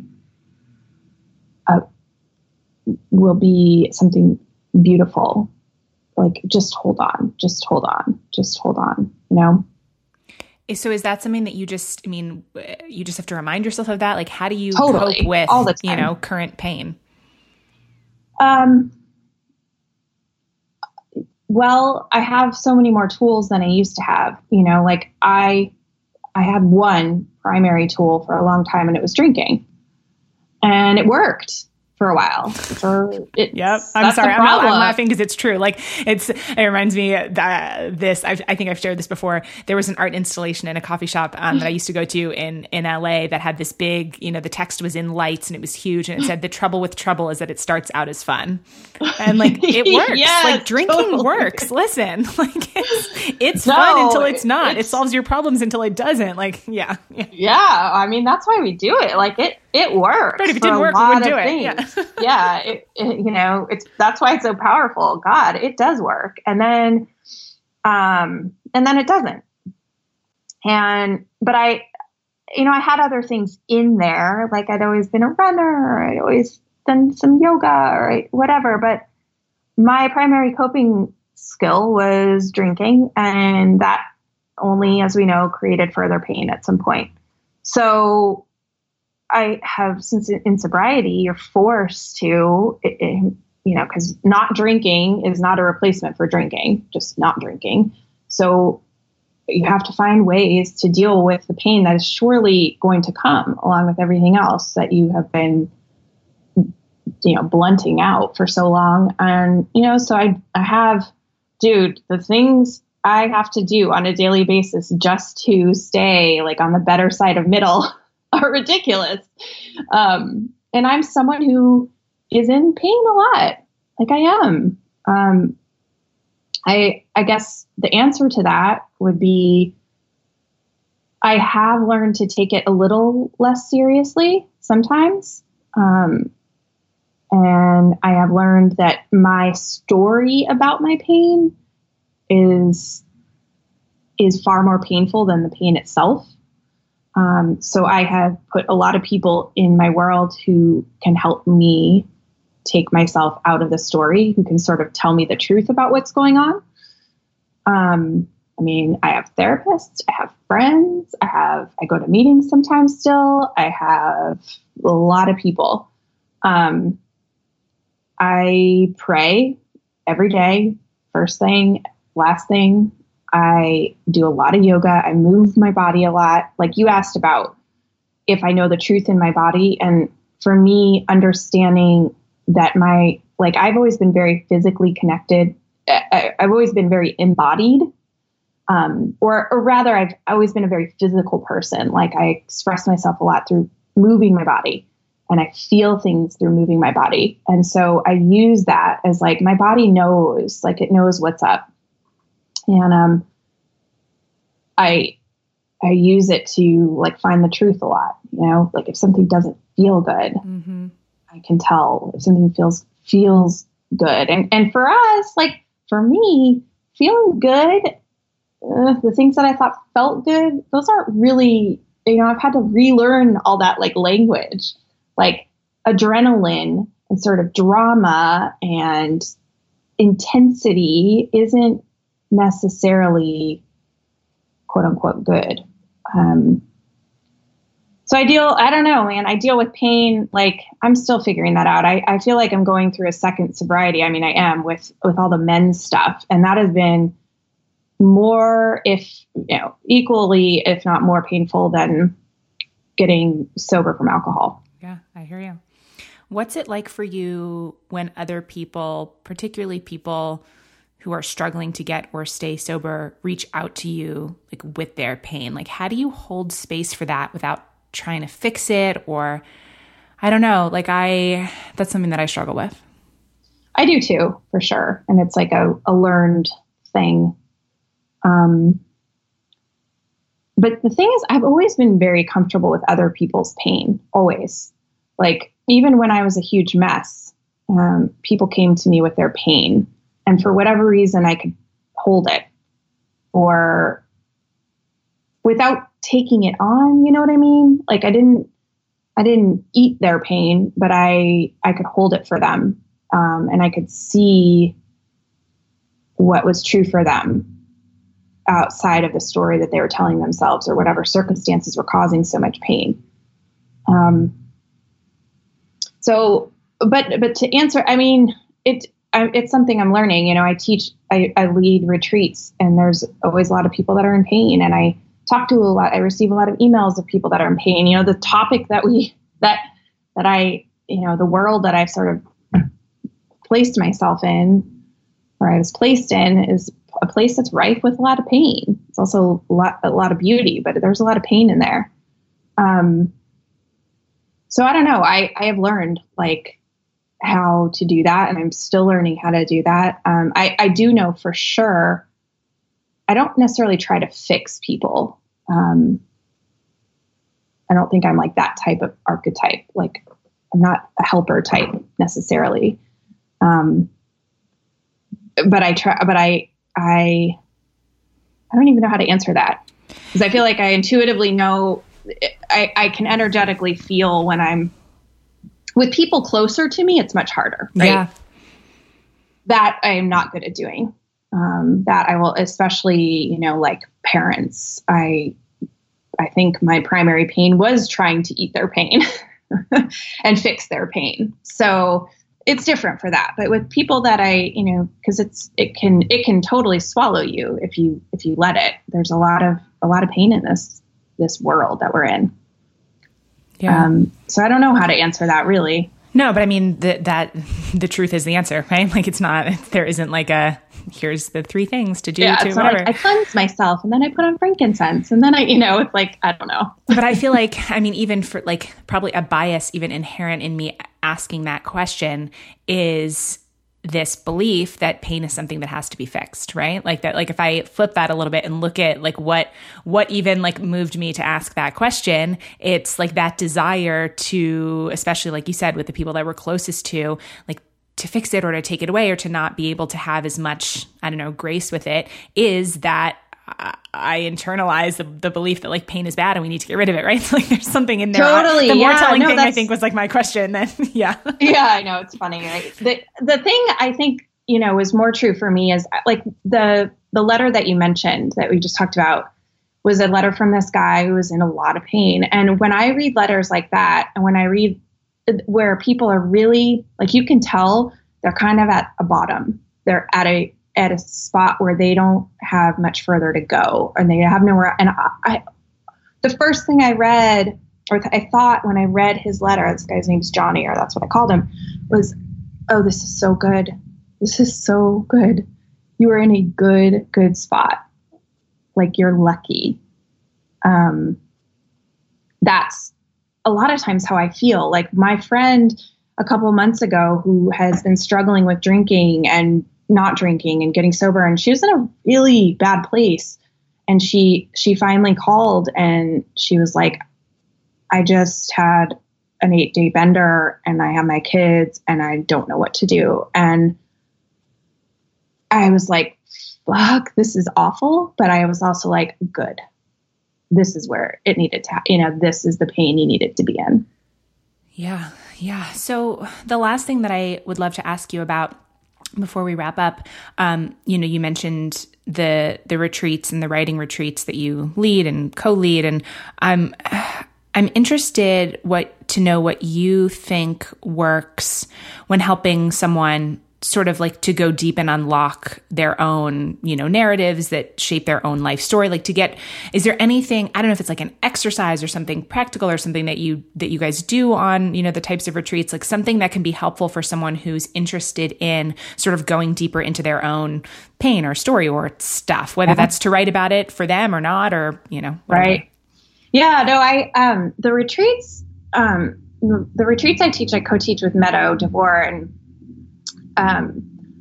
for me, I haven't been able to, like, I needed to be led into that to, I think we can do a lot of work on our own, but I needed to be, I think there's, nothing like a teacher, like a true teacher who can show you or at least bring you into this space and then let you do the work. So that's kind of what we do. I mean, for me, there's this connection that I made first subconsciously and then consciously about doing work in your body and having that be a gateway to your truth and your story and what's really going on. And that's what we do on the retreats. That's why we pair yoga with it. It's not like yoga, like we're going to do a sweaty vinyasa class. It's like, we're going to use yoga in the truest sense, the breathing, not just the asana practice, but the breathing, the meditation, the teachings as a way to get at self-inquiry. Mm-hmm. So that's what they're all about. And for me, and for Meadow, I mean, she's been doing this work for a long time too. And she kind of put that puzzle piece together as well. So when we came together, it was like, oh my God, we both were thinking about the same things and kind of doing it. And she, she had a life coaching background and had been doing that for years and years and years. And she saw that women that were very smart and very accomplished and had a lot of the same tools she had, were not getting better. And she realized there's this piece, this like body piece, this yoga piece. And yoga, like, I want to be clear, it could be anything that puts you into your body. That was like this missing piece. So we started to put those things together, and that's where I've witnessed a lot of magic. And then it's like, we aren't doing anything, you kind of set people up for it and you plant these seeds and then they do the work. Mm-hmm. They do all the work. Yeah. Yeah, no, it's funny. It's like a full circle to what we were talking about at the very beginning about like your body knows when something's true. I love that. So I think that's a really good place to start to wrap up. And the way that we end these episodes are with what we call community questions. So it's a series of 9 rapid fiery questions that the Real Talk Radio listeners want me to ask all of our 8 guests this season. So cool. 9 random questions if you're down for like that. Like behind the actor studio style. I know, right? What is your guilty pleasure lately? Oh, I'm so bad at these rapid fire questions. Good God. I'm going to say buttered popcorn because I just have had it like a few days in a row, gosh. Movie popcorn. It was, I don't know, maybe 5 years ago that I bought like a $20 air popper from Amazon to make just like air popcorn. It was like the best purchase of my life. I love popcorn. So good. It's so good. It's so good. I go to the movie theater and buy it. I'm like, hey, what's up? I'm here again. I'm just going to buy popcorn. I'm not watching a movie. That's amazing. So obviously we've talked about a lot of changes, like big changes, but the next question, what's one change that you have made that was really tough at the time, but worth it in the end? Maybe something we haven't talked about. God, everything has changed. I don't know if this counts. But it's what came to mind first. But I thought that I would be afraid to travel, like as a sober person. And I like kind of did exposure therapy by just traveling and making myself travel. And now it's one of the things I like crave and look forward to most. So it was really hard. I thought I would never be able to travel and be sober and be like it. And it's like the thing I love the most. One of the things I love the most about traveling or about being sober. That's wonderful. So of course that counts. Any answer is the right answer, right? Like it's not. Okay. So this next question maybe is pertinent with the book you're working on. What helps you to stick with a long-term project or goal? Nothing. I don't have the answer to that yet because I don't know. I'm still figuring it out. There's no good answer. I could be like accountability or schedule. No, none of those things work on me. the pain of procrastination, honestly, I have no answer for that. But listen, the pain of procrastination, that to me is the answer. Like that it's the times when I do, let's say like my best writing or whatever, it's when like I can't with myself anymore. Like it's like eating at me that I'm not doing the thing. And like I also wish I had a better answer. Like, well, I light this candle and I sit down at 9 a.m. and I do that. Like, no, it's like timer. I basically have to get to the point where I hate myself and then I'm gonna Yeah. Self-loathing is always a great motivator for me. Self-loathing and pain. Oh God. What's one thing that you're not doing right now because you're afraid? Dude.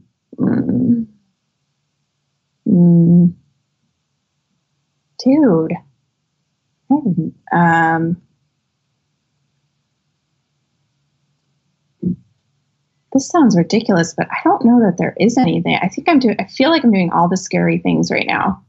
That doesn't sound ridiculous. That sounds like a very awesome place to be in. It would have been like a month ago or 2 months ago, it would have been telling men what I want, like telling men what I actually want instead of trying to play some game to get what I want.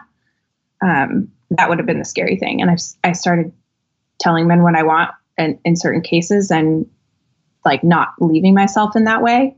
And that was the scariest thing that I could imagine at that time. Yeah. So everything else, I'm like, I don't know. Quitting coffee? I'm really afraid to do that. What's something that a lot of people seem to do that you don't do? Ooh.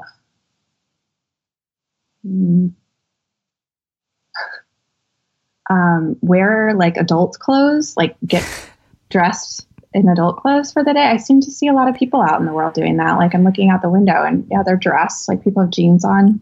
I don't really get dressed anymore. I also don't. I relate to that so hard. Same thing also for like makeup and other things. Like it's a lot of people seem to do that. And like it's there is a version of me somewhere that does all those things. Like in the alternate reality, there's like very well dressed Nicole with like banging lipstick, but not in this reality at all. No, it's not. What advice would you give yourself 5 years ago? Oh my God. I don't even know who I was 5 years ago. Hang on. Yeah, hang on. Yeah. I can't even say more than that. Just like keep going. Yeah. Yeah. I love that. When you look ahead at the next few months, what do you feel most excited about?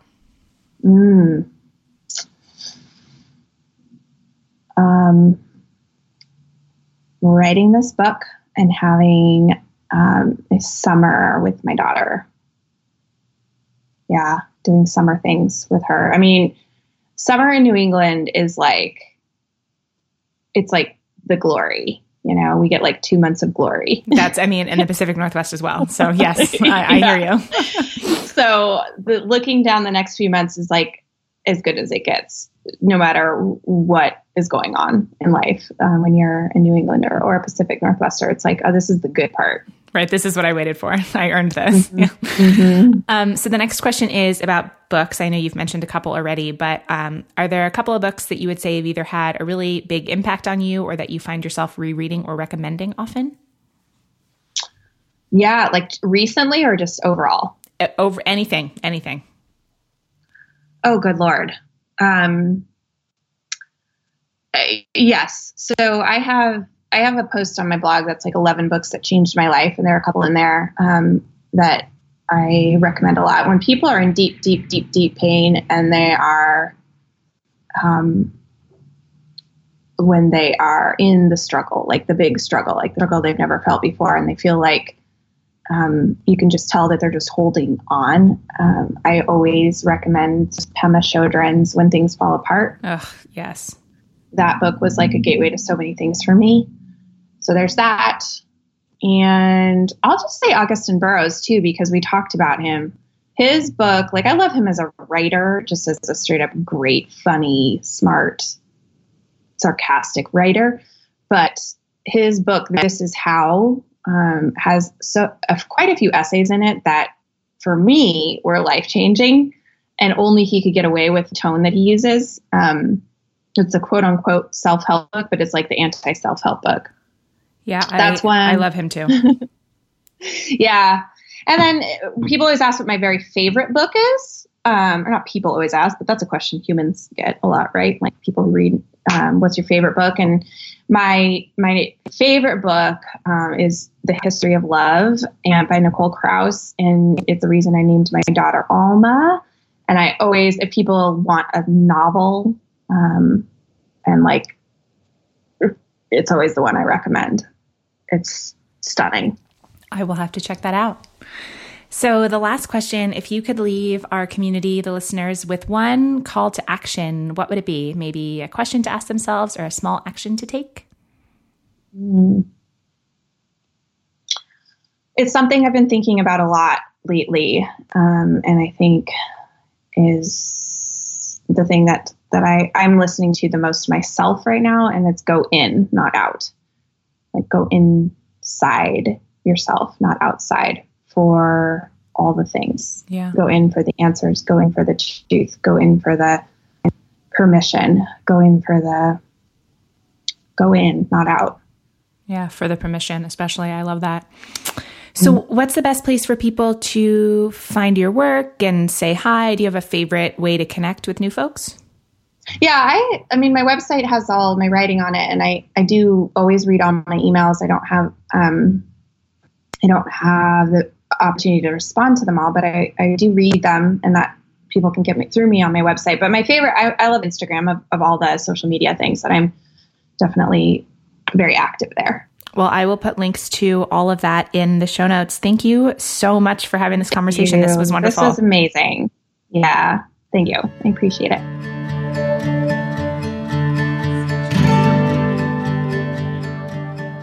And that's our show for today. Thanks so much for listening and for being part of the Real Talk Radio family. I couldn't do this without you. And as I said way back at the top of the episode, this is now a 100% listener-supported show. The show is made possible by awesome people like Ellie. Hi, Ellie. What's up? So I'm going to ask you some questions, and we're going to do a fun little rapid fire round where I get to be nosy and ask you things. How does that sound? Yeah, man, let's do it. What is your current guilty pleasure? Oh my gosh. There's a show called Ghost Adventures on Travel Channel. Have you heard of it? I have not, but it already sounds amazing. Oh man. So I'm hardcore binging this show right now. And it's like, oh man, if Zach Bagans ever actually heard this, I'd be like fangirling and so embarrassed. But so basically it's these three dudes and they've been on TV for 13 years. And they're really douchey. That's the important thing to emphasize, is that these guys are they're just really full of themselves and way over dramatic, and they're kind of mean to each other, and it's just trash TV. It's so much fun. And my boyfriend and I we watch the show together and just make all these comments about, oh man, Aaron's gonna do this and blah blah blah, Zach is good. I don't know. It's just this weird obsession with a not super popular show, and it's the best. That's so fun. It's, I have a soft spot in my heart for TV shows that you can watch with another person, like a best friend or a partner, that you can kind of talk during them, right? My husband and I are like that with the HGTV show Love It or List It, which it's fine. It's a good show, but it's basically, we're just don't do that, or that's stupid, or this. Yeah. As if they can hear us. It's so funny. Yeah. And we rewind it a lot to watch their reactions, because they're so over dramatic. They'll hear a ghost bump something and they're like, oh my God, bro, did you hear that? And it's so obnoxious. We're shut up and listen to the ghost, and it's just the best. Oh my God, I love it. What's your favorite thing to eat for breakfast?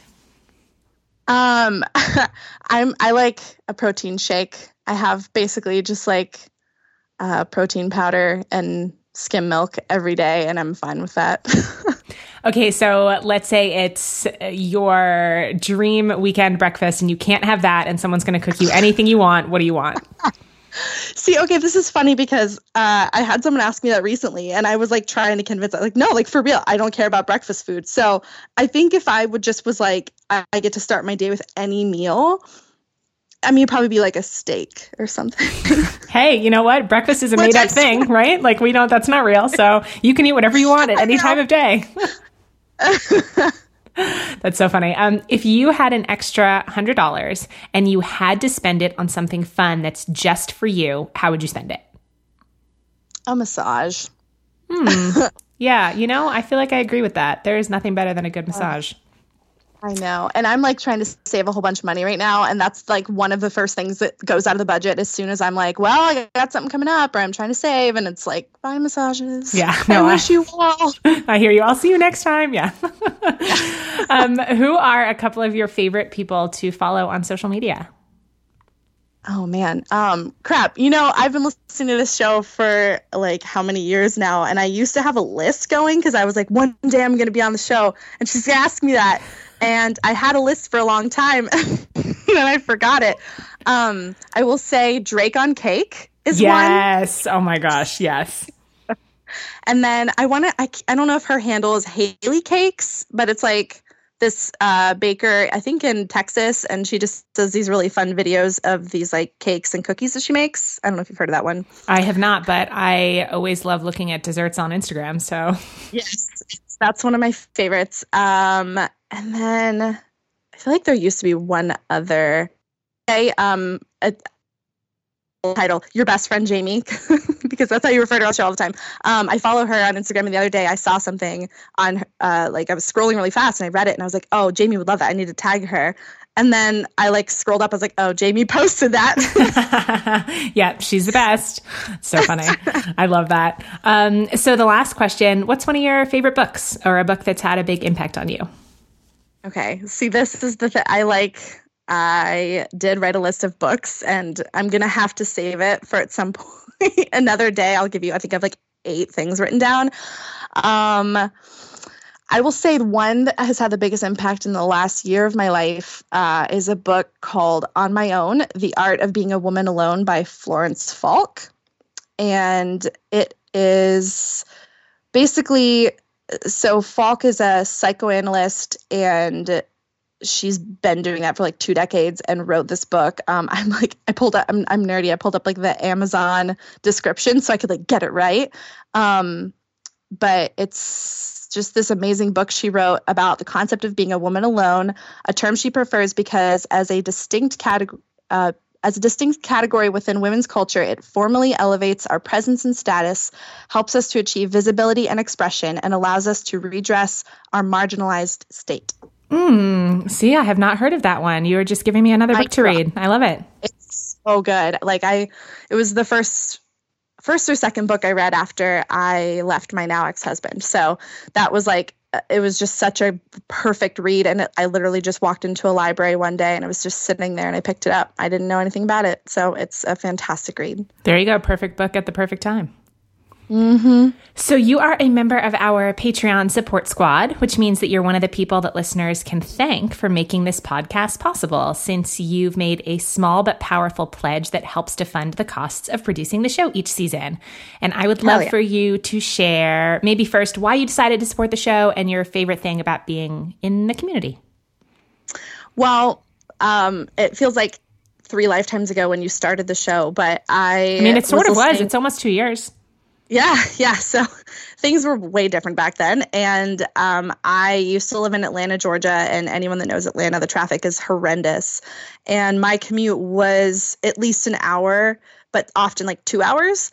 So I loved your long form podcast. And like, I was just so into it. And I felt like we were buddies and you were like there with me during my commute. And then as soon as the option came up to support, like I was like, oh man, I get so much value out of this, like even more than I get out of, I don't know, Netflix. So for me, it was a no-brainer. Just like, I definitely wanted to support it and I didn't want it to go away. And then when it did start to become like money has to come from somewhere. Like that was a conversation. And I was like, oh man, if people don't fund this shit, I'm gonna be really mad.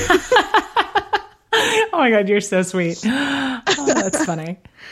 Go ahead. And so sorry. I guess like as far as the second question, like being a part of the community, I feel like I need to engage more in the community. Like every once in a while I pop on there and I'm like, oh, like this is a fun little conversation I didn't see was there. So it seems like there's still like so much more that I haven't even delved into with the community. But I love what you're doing with all of it. And like the squad pods, I think are definitely the highlight reel. Yeah, isn't it fun to just get to know kind of like-minded people that are so different in so many ways, and kind of the common thread is, hey, let's be honest about our lives. I don't know. I find there's something really empowering about that. Yeah, it's my jam. Like raw plus honesty, raw honesty. Like, I'm like, get it. That's awesome. Raw honesty. I love that. So to everyone listening, if you love the podcast, if you want to help keep it going, if you want over 30 hours of bonus content with new stuff added every month, just go to patreon.com/Nicole Antoinette to make your pledge of $8 or more for each 8-episode season. I can't tell you how much your support means to me, and I can't wait to get to know you better after you've joined our community. So until next time, here's a big virtual hug and a reminder that we're all just doing the best we can, and no matter what, we're in this together.